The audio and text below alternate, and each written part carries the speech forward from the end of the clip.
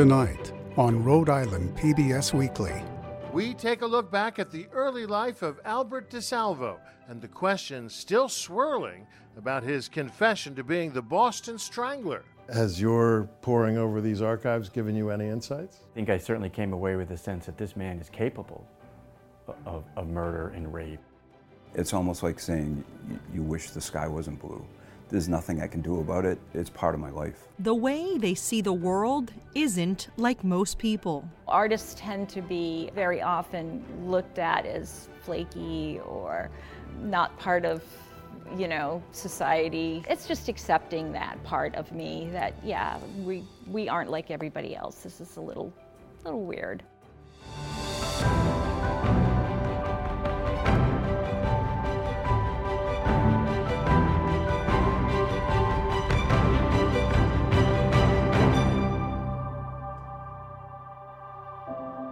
Good evening. Welcome to Rhode Island PBS Weekly. I'm Pamela Watts. And I'm Michelle San Miguel.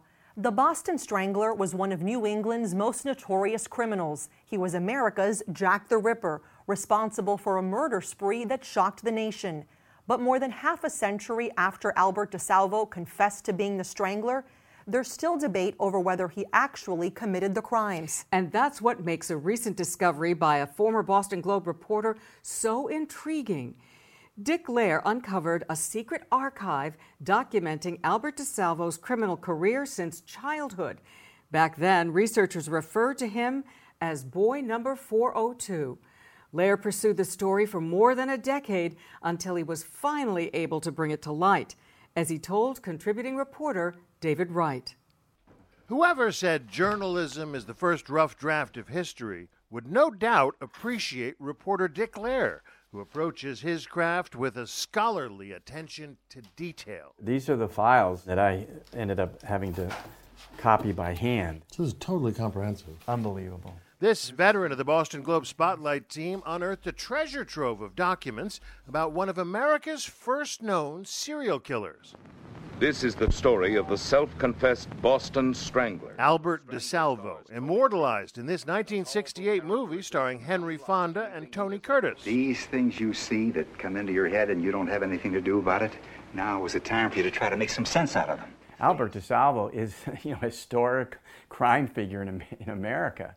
And I know that these files, have just been gathering dust for decades. Has anyone ever seen this before? Lair was actually researching another legendary Boston crime figure when he discovered the documents. His reporting on mobster Whitey Bulger was already a best-selling book made into a movie starring Johnny Depp.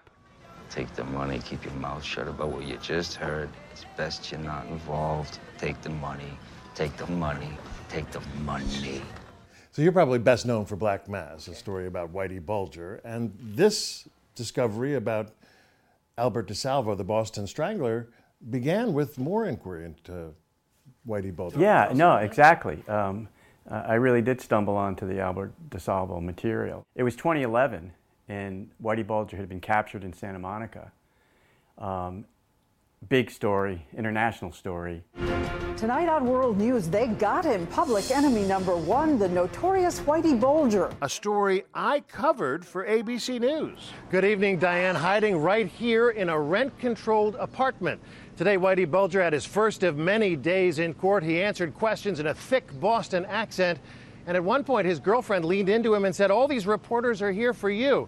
And at that, Bulger laughed. There was suddenly an appetite and an opportunity to write a full-length biography of Whitey Bulger. And I had read about an interesting study that a husband and wife team at Harvard, Sheldon and Eleanor Gluck, both law professors, had conducted on juvenile delinquency that began in the early 1940s. So you were thinking that maybe Whitey Bulger was among the people that were being studied by the Glucks? At first, I thought maybe I'd get lucky and Whitey was in there. The Glucks focused on 500 inmates at the Lyman School for Boys in Westborough, Massachusetts, America's oldest reform school, long since closed. Basically, a prison for juvenile delinquents. So these are first-hand documents from the social workers who were meeting with these boys and giving fairly full detail. Unbelievable detail in a way that they were like reporter's reporter. Not only were they sitting down with the boy at the Lyman School, that would be the initial intake, but they also would describe their features, the kind of wonderful detail a writer likes to see. Al has told him that when Al was about 10 years old, this lad admitted that he began to clip from the different 5 and 10 stores in the vicinity of Chelsea. They had an unusual eye for detail that went beyond a Q&A, for example. So I was flipping through these folders and came to the folder numbered 402, flipped it open, and there at the top of the intake sheet was the name Albert DeSalvo. Albert DeSalvo. My jaw dropped. I was like, whoa, what the heck? Turns out, boy number 402 would ultimately confess to being New England's most notorious serial killer, the Boston Strangler, a case that traumatized a generation of women in a more innocent era. Stranglings have become the chief topic of conversation between housewives on the telephone, co-eds between classes, and secretaries during coffee breaks. The Strangler's first victim was Anna Slessers, a 55-year-old divorcee, brutally beaten and strangled while a parade passed down her Back Bay street. In all, the Strangler raped and murdered at least 11 women during the early 1960s. His grisly calling card, a nylon stocking knotted around the necks of his victims. The details in these files offer a real-time glimpse into the mind of a career criminal. So how old was DeSalvo when he first was interviewed? 12. 12 years old. Already a criminal. Already, yeah, sentenced to the boys' reformatory. Right. Yeah, and it was the charge that put him in the reformatory was he and a couple pals had beat up a paper boy, a newsboy in Chelsea, and stolen $2.80 from him or something. Let's back up a second. Sure. Tell us more about what this study was about. The Glukes, Sheldon and Eleanor, as criminologists and the Harvard Law professor, and I would say sociologists, one of their life's missions or one of their interests, research interests, was trying to get to the root of juvenile delinquency. So they launched this amazing study. And what was so remarkable and has been so remarkable about the Gluck study is it's longitudinal. How do you mean? Well, they followed the boys over years. Coming back at regular intervals to check and see how they were doing. Yes, again, in deeply documented encounters. 1947, 1956, 1962. 1962. This is when the Boston Stranglers out there. Yeah, it feels like something right out of a crime thriller or something. It kind of sends a chill up your spine because if you believe Al DeSalvo is the Boston Strangler, he's killed 5 women, the first wave of killings. And then there's a respite that fall of 1962, and then he goes on again to kill the others. It's fascinating because the social worker, Jeb, notes at the end of that visit that he suspects, what was the phrase? Actively delinquent, dangerously delinquent? Well, but at the end of Jeb's notes, in which he pretty much documents the back and forth, the different subjects, and he notes that when he left in the early evening, everything had gone really well, and it was the longest session they'd ever had. But he basically writes, "I don't buy it," and that's where it gets real eerie because he's killing women. He's a killer. You could tell the social worker sensed something. Really bad vibe about this guy. Not long after that 1962 interview, he confesses, right? Yeah, and within a couple of years, he was under arrest. He was going on trial for the crimes of serial rape when he and his lawyer, F. Lee Bailey, when Al DeSalvo confessed and said he was the Boston Strangler responsible for all these serial killings. And the question of whether or not it's true confession, whether or not he is actually the Boston Strangler, there's probably shelves on your bookcase behind you there a shelf full of books. Yes, no, you can get into a fierce debate between writers and journalists and law enforcement who believe he is the killer, he is the strangler, and those who believe he is not. Is the criminal record sealed or the juvenile record? You're right. I mean, yeah, the juvenile records would have been non-public. Keep in mind, Laird learned all this more than a decade ago, but was unable to publish it because of the confidentiality agreement he signed to access the archive. Well, I felt it was really newsworthy, new information, all that kind of stuff. So in 2013, I went back and asked for a waiver from the confidentiality provisions, arguing that this is history. He's been dead 40 years. There's news here. It's in the public interest, all that. The archive said no. You must have been ready to chew your arm off. Yeah, no, I was like, okay, what do I do now? Only recently did that finally change. There was one thing in the provision that provided a glimmer of hope.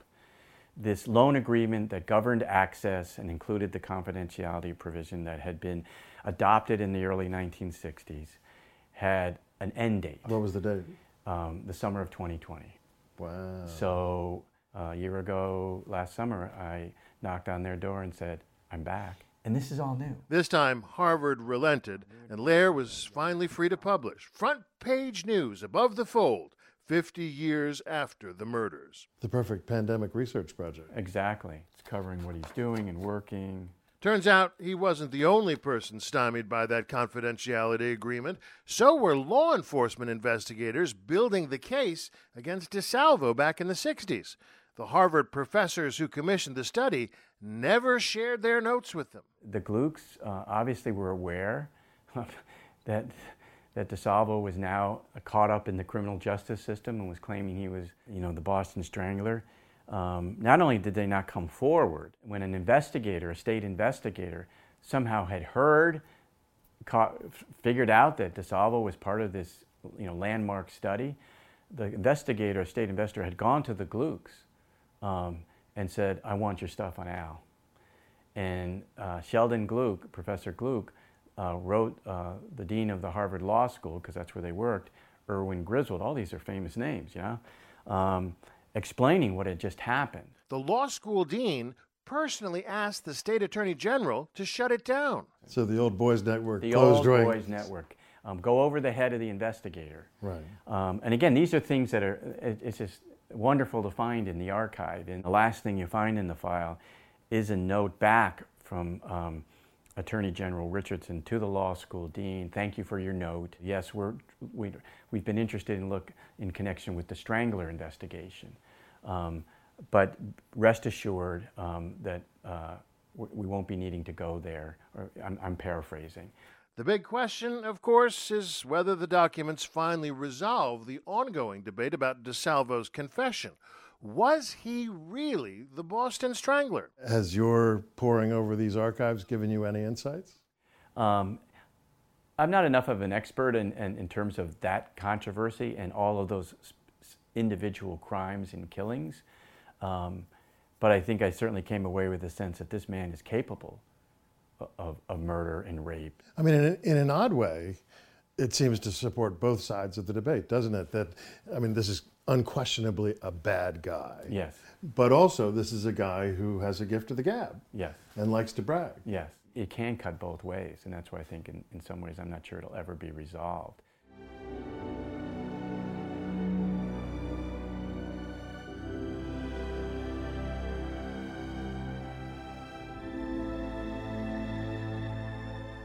Up next, imagine living in a world where music is not only heard, but also seen. Words have flavors, and colors have a smell. It's not a hallucination or a metaphor, and it can't be taught. It's a neurological condition, and those who have this crossover of the senses say it's dramatically changed how they perceive the world.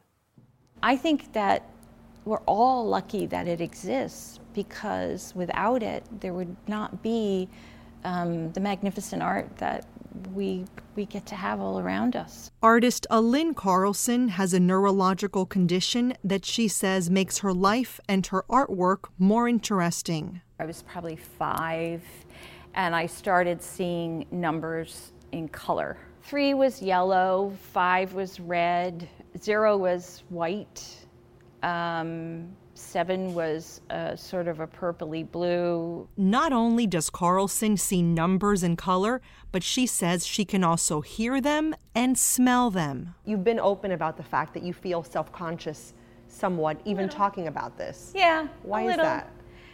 Well, it's kind of because other people can't really relate to it. Artist and musician Lenny Peterson certainly can. So when I hear music, I see shapes.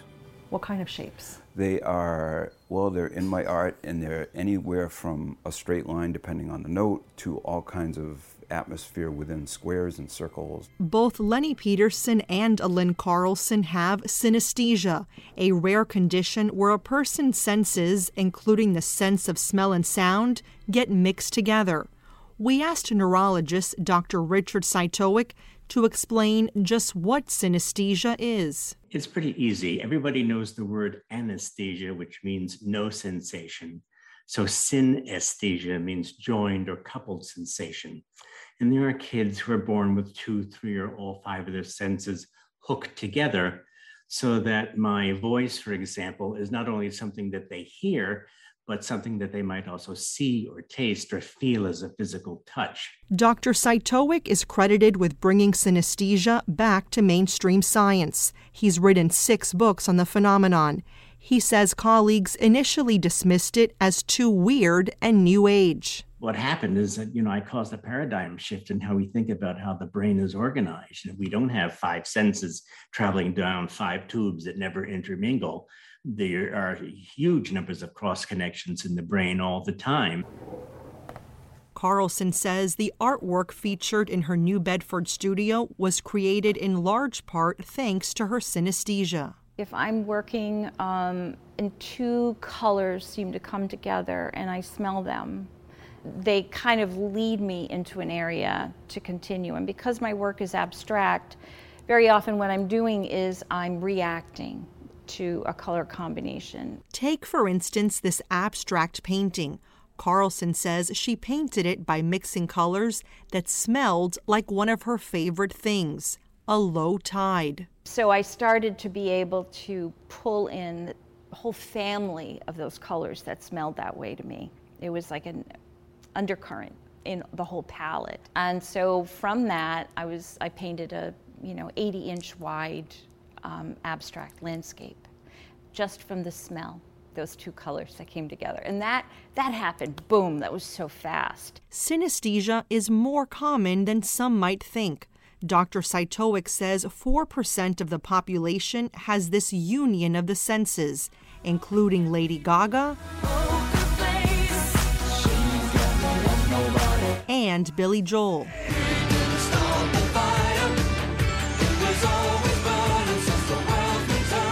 Russian writer Vladimir Nabokov, who wrote Lolita, also had it.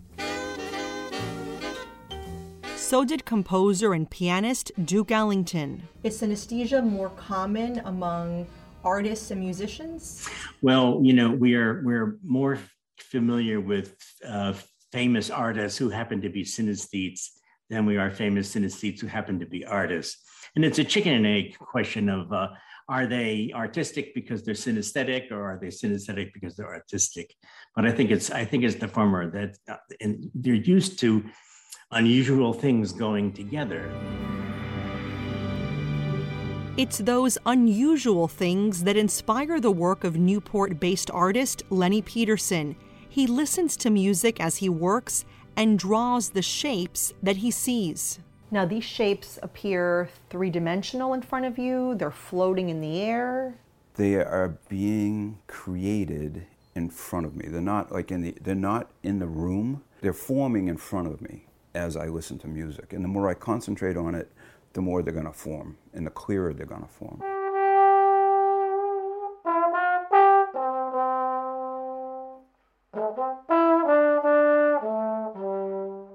Peterson was in his late 20s teaching at the Berklee College of Music when he realized the way he experiences the world isn't like most people. I was producing a student's project of music, and we were tracking keyboards. And I got on the talk mic, and I said, "Can you make that chord more round?" And I just got this stunned silence, like, wait, what? So I turned to the engineer, and he said to me, "What?" I said, I want to make it more round.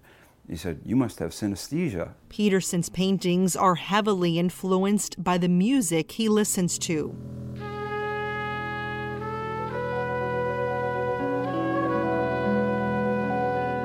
So this is specifically around a Miles Davis song, actually, called In a Silent Way.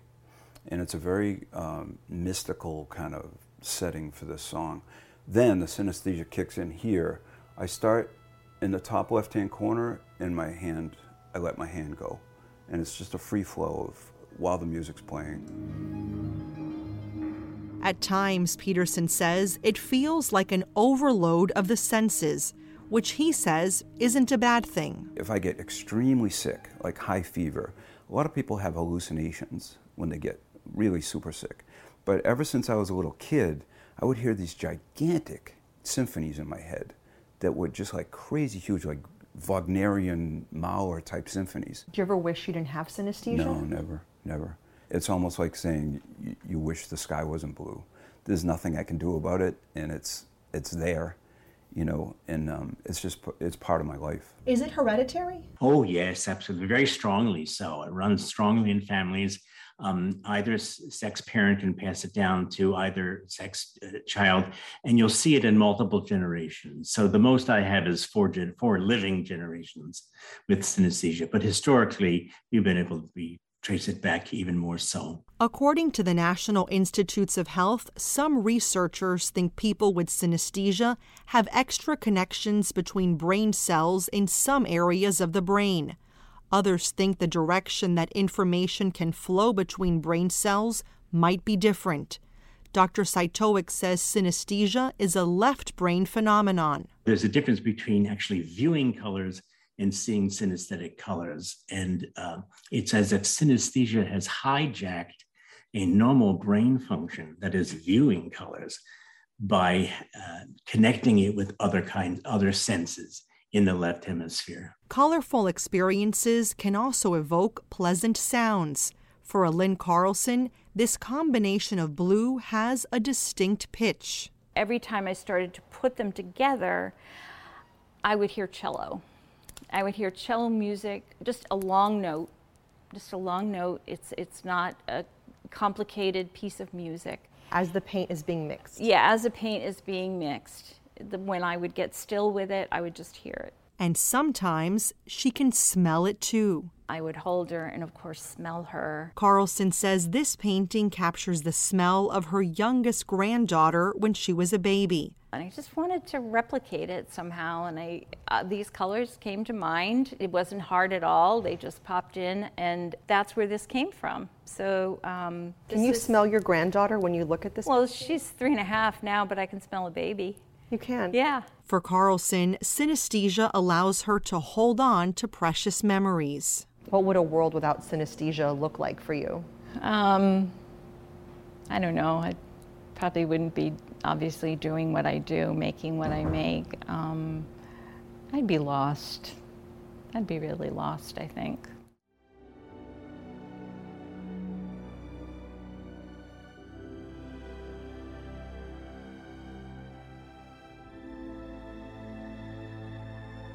Finally tonight, although the Newport Bridge provides a spectacular view of a small landmass called Rhode Island, most people in the Ocean State know little about its storied past.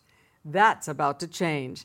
As part of our continuing series, Window on Rhode Island, the island's manager gives us a tour to learn about its colorful history.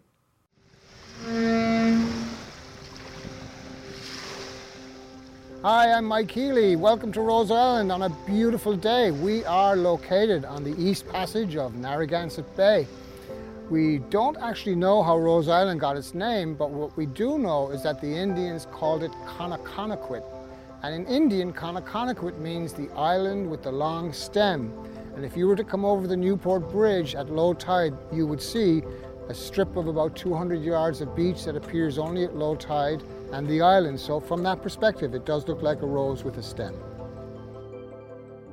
We're going to start at one of the oldest structures on the island, which is the barracks. The barracks was built around 1798 and was designed to hold up to 200 troops in 9 rooms. That's 33 troops to a room. Let's go inside and take a look. Okay, so here we are in the barracks, room number 1, and this is a very interesting structure.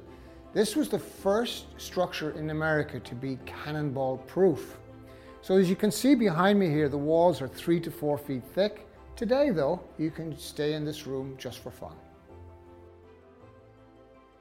At the other end of the barracks, I'd like to share with you another piece of the history here, which is that the barracks was part of Naval Torpedo Station Newport in the First and Second World Wars. They actually designated that the explosive for the torpedoes would be stored in the barracks because, remember, it's such a solid structure. The torpedoes were manufactured on Goat Island. They were brought out to Rhode Island by barge, and then the train tracks that you see here were used to bring the torpedoes up here, marry the explosives to the torpedoes, and then they were test fired out of Gould Island. But right now, let's head up to the jewel in the crown, the lighthouse on Rhode Island. In 1869, the government spent $7,000 to put a lighthouse here, and it ran for 100 years until they built the Claiborne-Pell Bridge. It made the lighthouse obsolete because the lights from the bridge were able to light up the island adequately, so it was no longer a hazard to navigation. But here we are on the ground floor of the lighthouse. Was determined to try and replicate what it looked like at the turn of the 20th century. So one of the things we found, ironically, was the actual coal stove that was used here was in Newport, and we found it and brought it out here. The old washboard that they used, of course, that was your washing machine. We also had, this was your dryer back then. Have you ever heard the expression being put through the ringer? That's what this was. Okay, so now we're coming into the museum room, having left the kitchen and dining area. The hurricane of 1938, which of course was the worst hurricane to ever hit the Northeast. But the remarkable story here at this lighthouse, Rhode Island, was that the lighthouse keeper's daughter strapped herself to the flagpole in 1938 and took these photographs, these actual photographs behind us.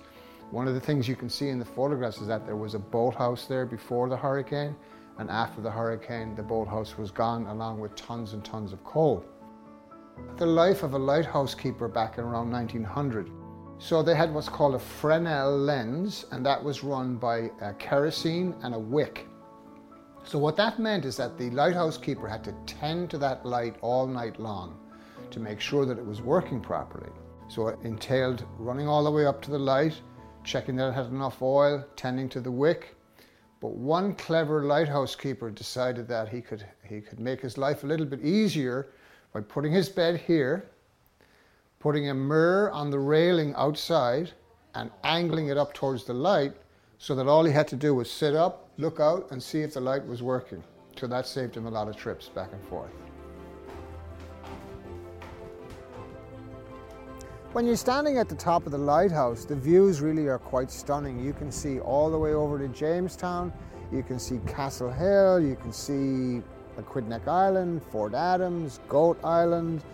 It brings images and memories of so many happy times out here, you know. I always look over the bridge at it, you know, to see if it's at low tide with a little stem coming out, and, you know, you just fall in love with the place. It charms you. Our thanks to Mike Healey for that tour. And that's our broadcast this evening. Thank you for joining us. I'm Pamela Watts. And I'm Michelle San Miguel. We'll be back next week with another edition of Rhode Island PBS Weekly. Until then, you can visit us online to see all of our stories and past episodes at ripbs.org/weekly, or listen to our podcast, available on all your favorite audio streaming platforms. Thank you. Good night.